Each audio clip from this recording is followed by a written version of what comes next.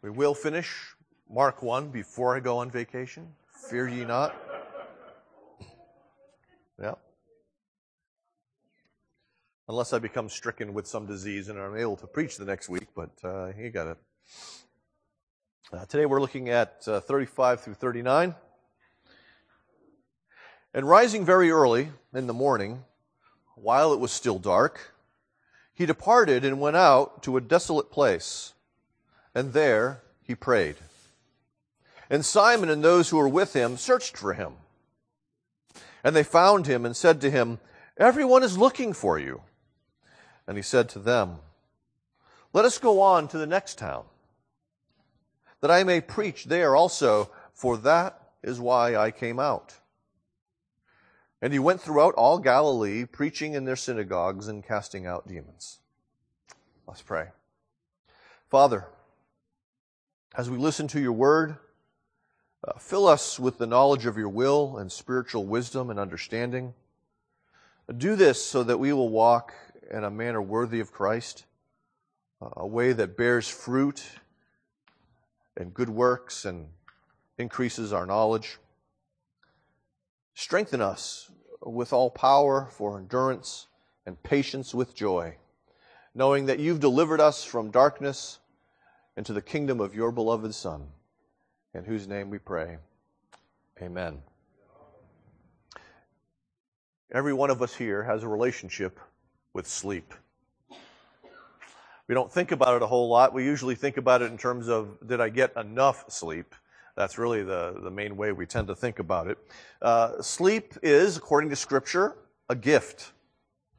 It's something that God gives us to restore us physically, mentally, and emotionally. It's an essential thing for us. If we don't get enough sleep, I get really grumpy. But also our brain does not function. Our brain does not recover from the day before, and there can be long-term health issues for those who struggle with not getting enough sleep. But we also see in Scripture that sleep is something that can be abused. In fact, in the book I've just finished reading recently, Busy for Self and Lazy for God, the Korean pastor who wrote it spent 2 chapters talking about sleep from the Proverbs and the danger of too much sleep. Thinking of some of those proverbs like, "As a door upon the hinges is the sluggard in his bed," or a little rest, a little sleep, a little folding of the hands, and poverty will come upon you like a bandit. Little things like that that remind us that our tendency can be to not just receive sleep with thanksgiving, but to seek sleep in a very idolatrous kind of way, seeking too much sleep, as though sleep was an end in and of itself, as opposed to a means to a greater end. Why am I talking about sleep? I'm talking about sleep because Jesus had a really busy day. Last week we talked about the very busy day that Jesus had. As he taught in the synagogue, he goes home to Simon's house, heals his mother-in-law from this fever, and then as the sun goes down, suddenly, it seems like half of Capernaum is at the door waiting to be healed or have a demon cast out. And so we're not sure how many hours after sundown Jesus spent in personal ministry to various people. But Jesus had a long day. And so we can think, how did he handle that burden? Did Jesus sleep in? Did he toss and turn with anxiety, as I can often do after a busy day of ministry, as my brain just turns everything over? Yes, your pastor processes every single thing that happens. So as we think about this question, I want us to remember that there are really 2 focal points. It's almost like we're wearing bifocal glasses, okay? Because the Scriptures want us, I believe, to, and Mark in particular, wants us to see 2 things as we come to this. One is the question is, who is this Jesus that we follow? And secondly, there's a question of, how does this help us to follow him, or what is it intended to look like for us to follow him? Who is Jesus? What does it look like to follow him? And so right now we're looking at it in terms of, okay, what happened? How did Jesus respond to this busy day of ministry? And we see that Mark tells us that rising very early in the morning. So Jesus did not sleep in that day after the hard day, but we see that he actually woke up before dawn. It was still dark when Jesus got up. And Jesus wasn't simply suffering from insomnia like some of us can tend to do, but Jesus had a purpose in getting up early. This was a choice that he made. We see that Mark then tells us he departed from the house, Simon's house, and went out to a desolate place, and there he prayed. Okay? Jesus, in other words, woke up with the intention of praying. And he simply didn't go off to a quiet corner of the house that he was in, but he left the house and went to what is called a desolate place, most likely outside of the city or village boundary markers. And from this, I want us to recognize something. I want us to recognize that sleep is necessary. It doesn't say Jesus didn't sleep. Jesus was not just God, but also man, and therefore Jesus not only wept, but slept. Okay? Sleep is necessary, but sleep is also insufficient to a life of ministry and service. In other words, Jesus did need sleep in order to minister to other people, but Jesus also needed something else in addition to sleep in order to minister to other people. Sleep and prayer both mattered in the life of ministry of Jesus, and they both are intended to matter in your life. And that if you lack either of them, you're going to have problems. Different kinds of problems, but problems nonetheless. We see in this particular instance that Jesus is creating physical separation for extended prayer. Okay? You don't go to a desolate place, travel 15 minutes or 20 minutes, however long it takes to get to this desolate place, so you can pray for 3. Right? Jesus is going outside of the city in order to spend an extended period of time in prayer. He's going to a place where he's going to be free from the distractions that are about to come for him if he stays in Simon's house. There are times when, I've gone to desolate places, parks and things like that, and that is really what happens sometimes if you want to spend an extended time in prayer. You need to go where people won't find you. You need to turn off that cell phone, those sorts of things, in order to spend some time undistracted talking to God. Jesus prayed in part to regain his priorities. Or maybe I should say this, because Jesus couldn't actually lose his priorities, but to maintain his priorities.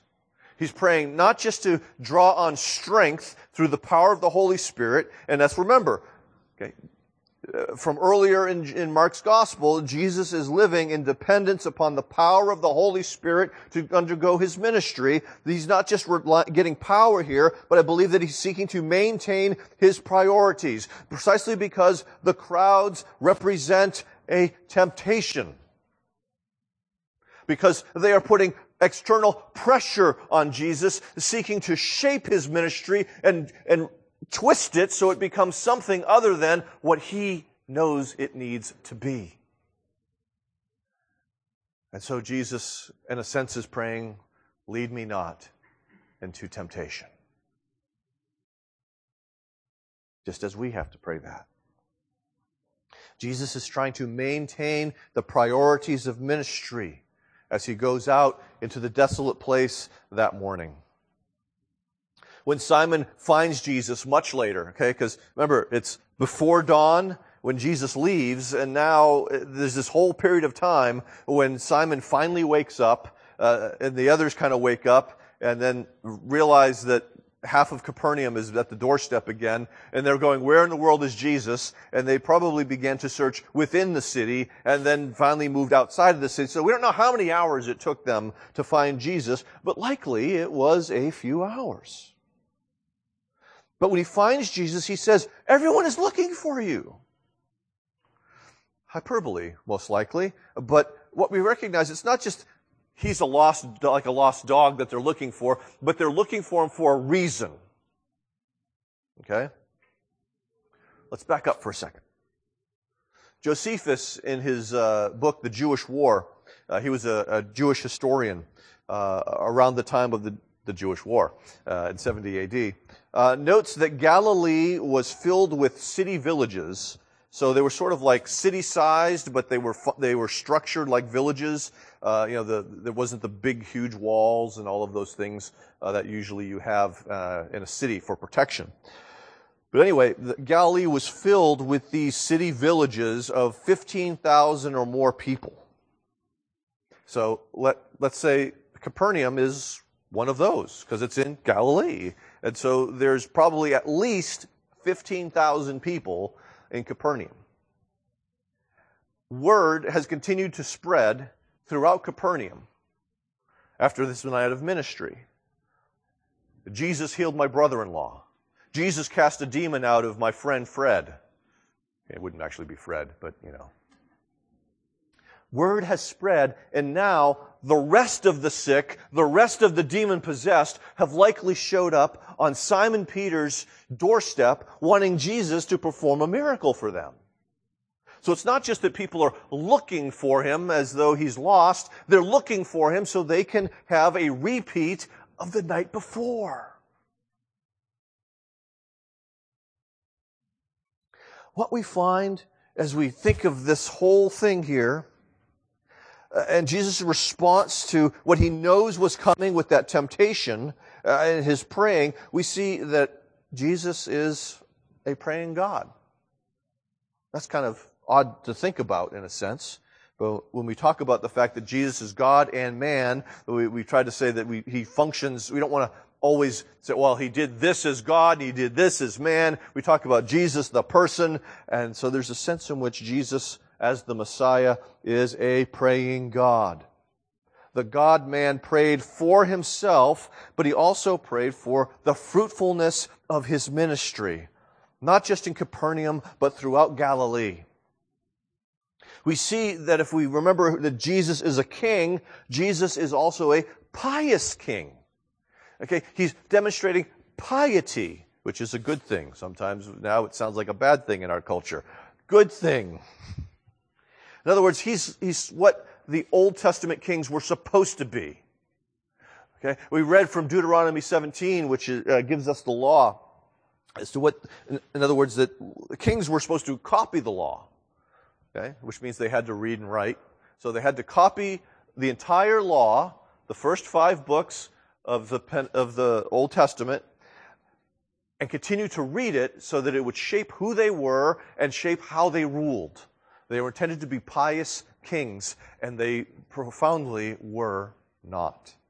But here we see Jesus, the pious king, who knew and kept the law, but also maintained the devotional practices that we find in the Old Testament, like prayer. Jesus was a praying king. This is in stark contrast to what the Romans would expect. When they read this gospel, they're seeing a king who's very different than the Caesars that ruled over them, because the Caesars were known for their depravity. They were known for their corruption. They were known for their sexual immorality. They were known for their greed. They were known for their abuses of power.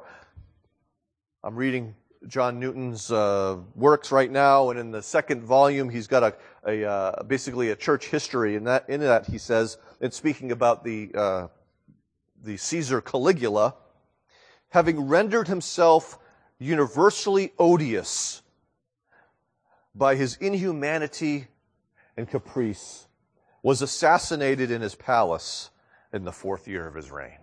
So yeah, we've got a picture of him, an artist's rendering of Caligula being assassinated, just like Julius Caesar was assassinated. There were a number of Caesars who were assassinated, and it's because, in part, they were wicked.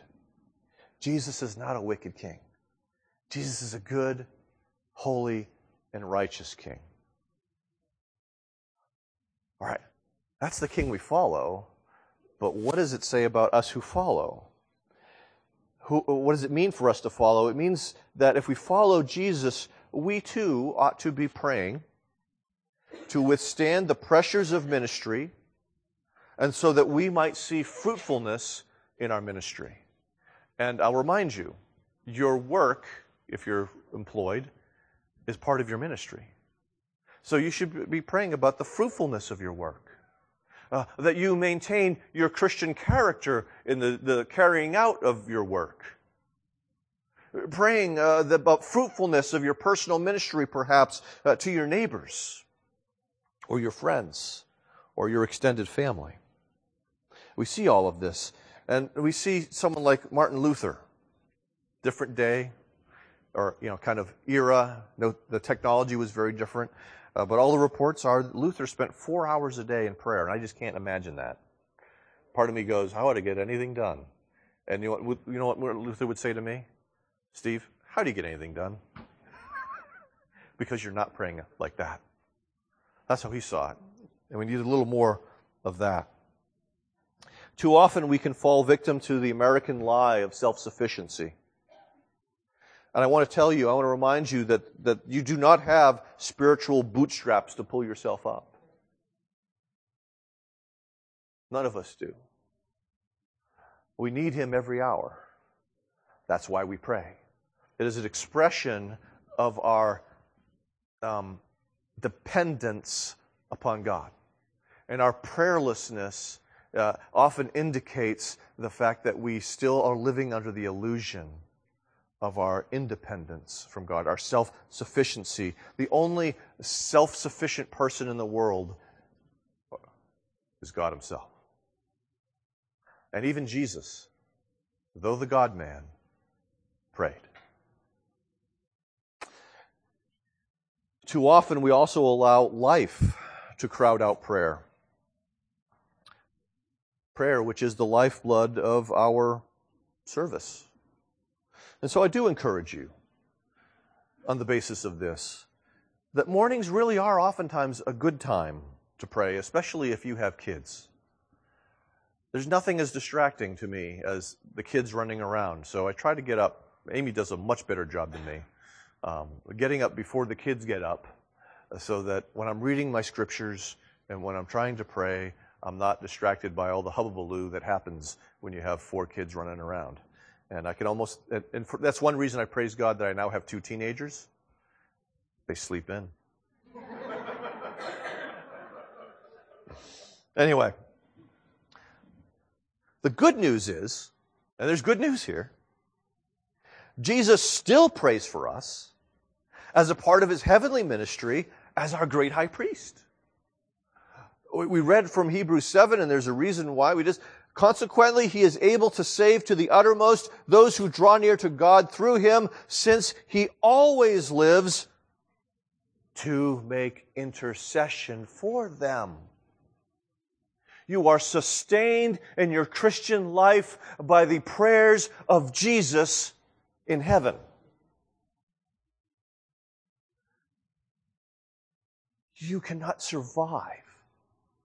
You cannot thrive apart from His prayer ministry to you. Jesus prays when you're weak that you might have strength. Jesus prays when you're perplexed so that you might have wisdom from God.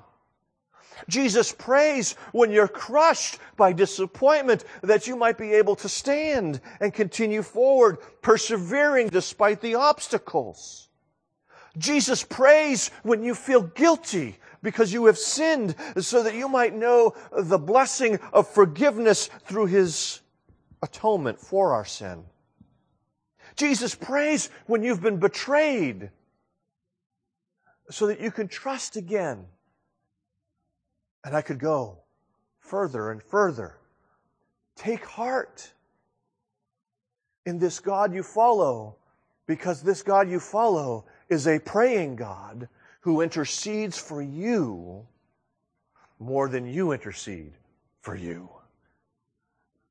So Jesus prays for us to resist the temptations of life. This kind of produces a second question in my mind. when Jesus prays, what do his renewed priorities look like? Or perhaps I should say, his maintained priorities look like. You see, Simon likely freaked out that all of these people have lined up at his doorstep. What am I going to do with all these people? I need Jesus. Let's not be too hard on Peter. In fact, I'm not trying to be hard on Peter at all. Peter's new at this following Jesus thing. There's a lot that he doesn't know. There's a lot he still has to learn from Jesus. This is the very beginning. It's like 3 days, something like that. So Jesus leaves. Simon freaks, desperately trying to find Jesus, finally encounters Jesus and almost probably is grabbing him. Where did you go? Don't you know what's going on back there? I can see, because that's what I would do if I were in Peter's shoes. Jesus' response to him is not, oh, I guess I better get back. Rather, it's, let's go to the next town, that I may preach there also. Jesus is moving on from the demands of the crowd so that he might fulfill the will of the Father. Okay? His priority was not to heal everybody in Capernaum. That's not why he had been sent. Jesus here is keeping the main thing the main thing. He's keeping the proclamation of the kingdom the most important thing he does, the central piece of all that he does. He wants to make sure that people understand that, as it says in Romans 14, this is a kingdom of righteousness, and that unrighteous people need to repent. That this is a kingdom of peace, and that unruly people need to repent and receive the peace of God and live at peace with one another. That this is also a kingdom of joy in the Holy Spirit, and that frowny-faced people might need to repent and receive joy from God because of their great salvation. And so Jesus is preaching the message of the kingdom so that people can come into the kingdom. Being healed of your illness is insufficient. You must come into the kingdom through faith and repentance in Jesus Christ. Having the demon cast out is insufficient unless you also then come into the kingdom through faith in Jesus Christ. And so Jesus is trying to keep the heralding of this message the centerpiece of his ministry in Capernaum. And so the praying God is also the preaching God. Paul talks about the foolishness of preaching. And when we think about Jesus, it does seem like foolishness. He can change people's hearts without talking to them. And yet, the ordinary means of people coming to faith is through the hearing of the Word. And so Jesus speaks the Word and then grants faith.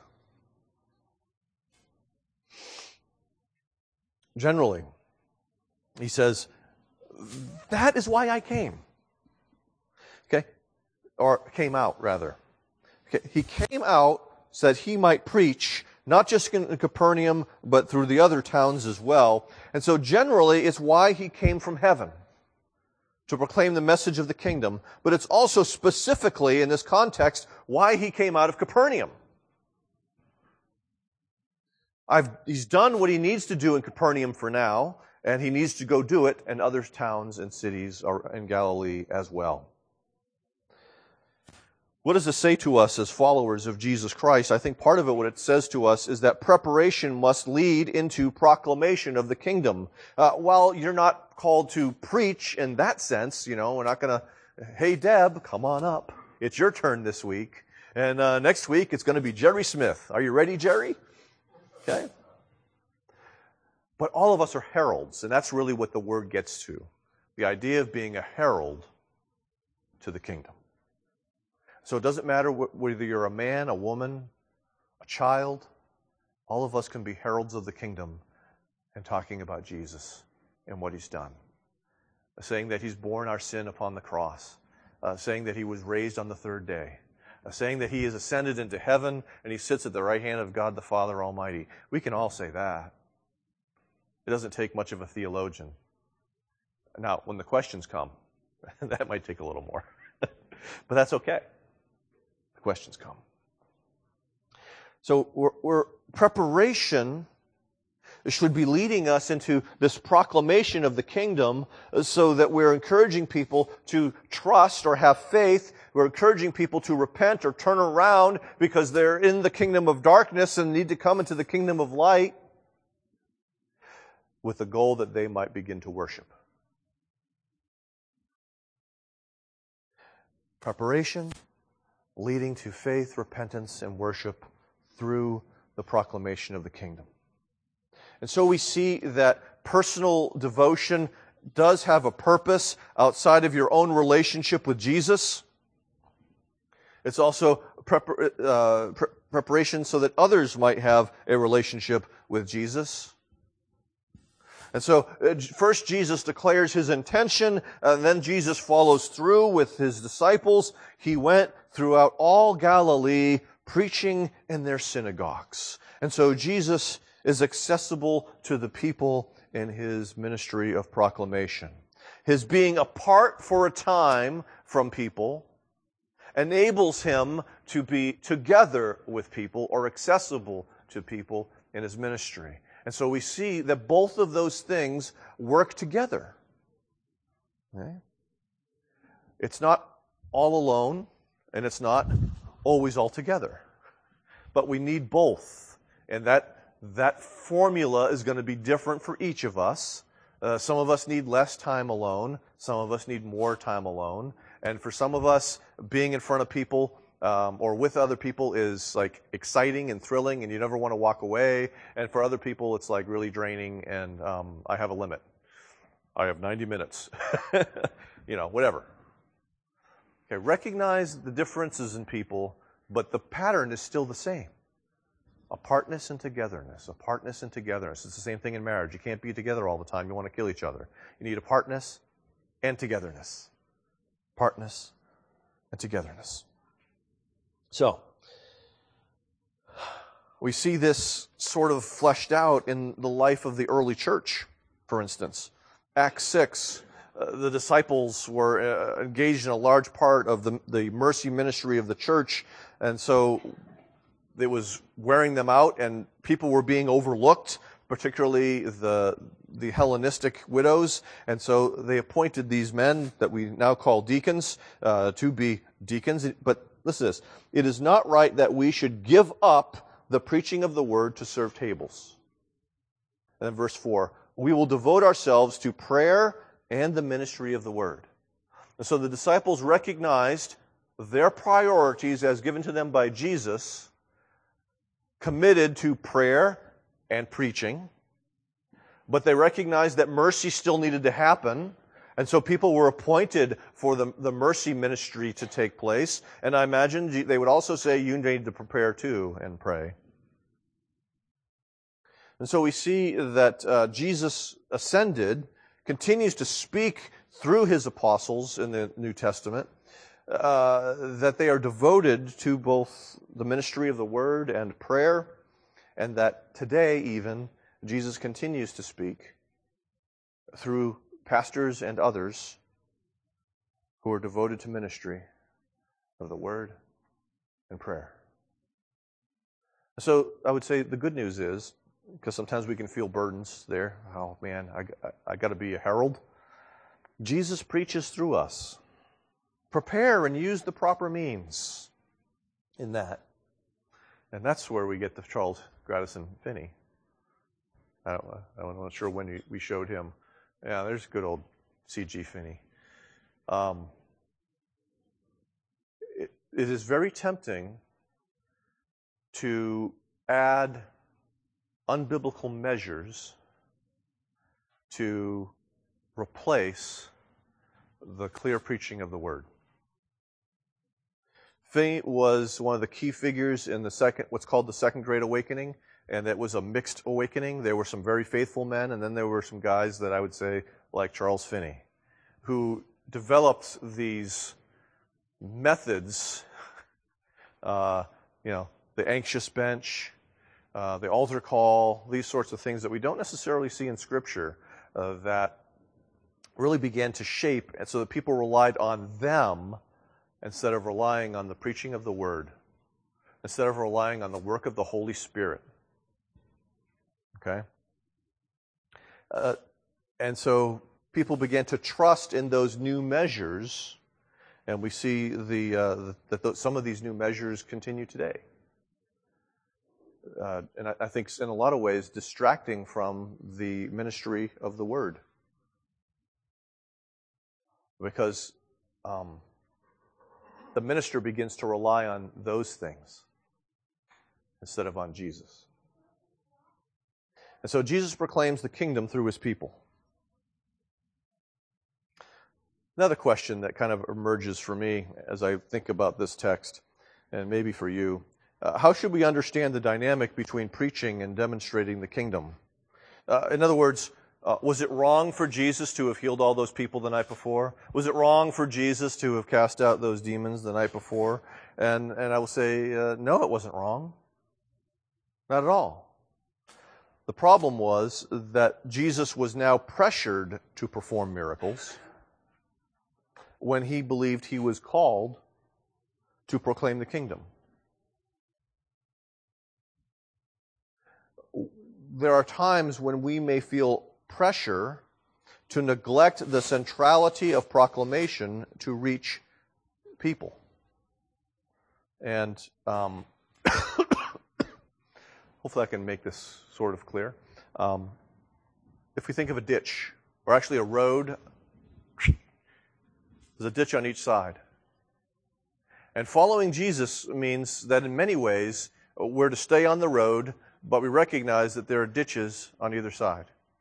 For instance, as an example, one side of the road is license and the other side of the road is legalism. Okay?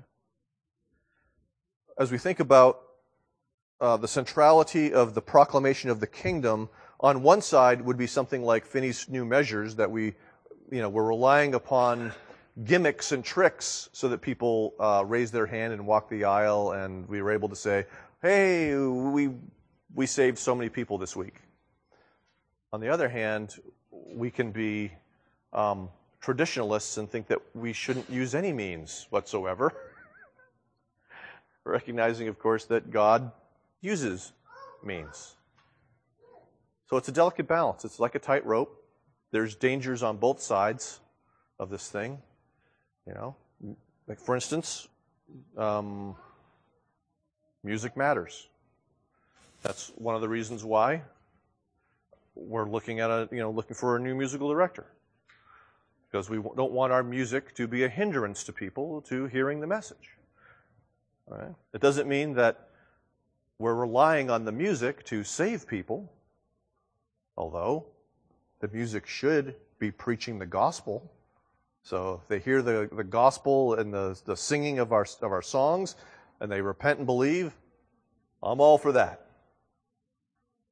So we walk this delicate line between relying on artificial means, unbiblical means, and sort of being traditionalists that never want to change anything because we never did that before. I hope that makes sense. It made sense to me once. But we see Jesus, while he's focusing on the primary thing of his being a herald of the kingdom, he's not avoiding, he's neither only doing or focusing on miracles, but he's also not avoiding miracles. Perhaps that's a better way of me explaining that ditch, those ditches rather. But we see something interesting happens again, similar to what we saw in the synagogue in Capernaum, preaching in their synagogues, it says, and casting out demons. That the preaching, the heralding of the kingdom will necessarily produce conflict. And Jesus does not back down from the conflict. But he recognizes that the conflict is not against flesh and blood, as Paul said in Ephesians 6, but it's against these rulers, against authorities, against these cosmic powers of this present darkness, these spiritual forces of evil in heavenly places. These things are real. And Jesus confronts them. Jesus' coming on earth in his earthly ministry seems to produce an unprecedented level of demonic activity. If you look in the Old Testament, you really don't see it. There's a couple of places where you see it, and one of them is, as we mentioned, Saul. Okay? But when Jesus comes, all of a sudden it's like demons are everywhere. And it's because he is in himself is the coming of the kingdom that threatens the kingdom of darkness, and the spiritual battle is on. And it's a wave of demon after demon that seems to come against Jesus as he brings the message of the kingdom. But the good news, of course, is that Jesus triumphs. He's the one that has victory in every single skirmish. This is all what we would call an intrusion of the cross, because there we see in Colossians 2 that he disarmed the rulers and authorities and put them to open shame by triumphing over them in him. Jesus defeats them on the cross, but his power, because it's going to happen, is also displayed before the cross as a foretaste of what Jesus is going to do. We should recognize the binding of Satan that takes place in Revelation 20, that it results in the decreased activity so the gospel can be spread to the nations now. In other words, let's put it this way. Jesus is showing his disciples and us that the gates of hell cannot prevail. Gates are defensive. And Jesus, in coming to earth, is storming the gates. And they fall before him. People are being set free. The kingdom is growing because Jesus is at work, despite opposition. We could think of many places in the world where that is taking place. One place right now that is taking place is Iran. Iran has some of the fastest church growth in the world right now.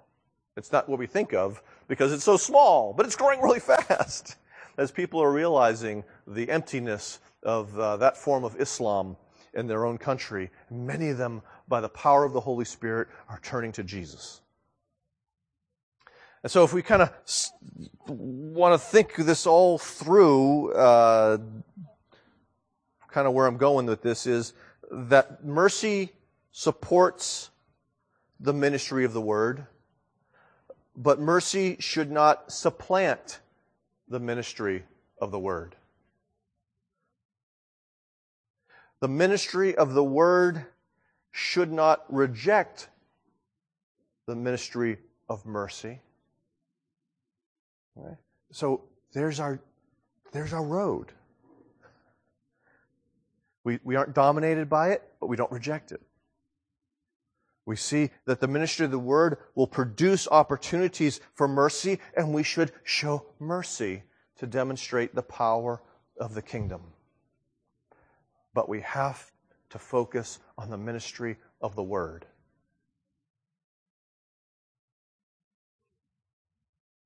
And so Jesus provokes his enemies through the proclamation of the kingdom. Now, if I was to wrap this whole thing up, I would summarize it as piety prepares the way for ministry, both Jesus and ours. Because we see it that way in the life of Jesus, it ought to be that way in our life as well. At times, if we look very quickly, the ministry of Jesus can look unbalanced, but ultimately, if we pay attention, it's not unbalanced. His need for sleep is balanced by his need for prayer. His need for time alone is balanced by a time of public ministry. His priority for the preaching of the Word does not exclude the mercy ministry that the preaching produces. We follow a Jesus who experienced limitations. Jesus slept. A Jesus who felt pressure from outside, and so he prayed. And this praying God is a preaching God, so that those who repent and believe will begin to follow this pattern of personal preparation in order to be public heralds of this kingdom, using the means of word and action. And so I'd like you to think about what does it look like for you to believe and follow Jesus in light of what we see here in the tail end of Mark 1. Let's pray. Father, I feel like I dumped a whole lot of stuff on people. Help them to process it. Help them to think it through. Help them to see Jesus for who he is. How he's revealed to us in these scriptures so that we can trust that Jesus. And also know that that Jesus is going to be at work to make us like him. That just as he is a fisher of men, he wants to make us fishers of men. Just as he is a praying God, he wants to make us a praying people. As he's a preaching God, he wants to make us a preaching people. Help us not to resist. Humble our hearts so that we fall in line with what you're doing by your Holy Spirit. And we ask this in Jesus' name. Amen.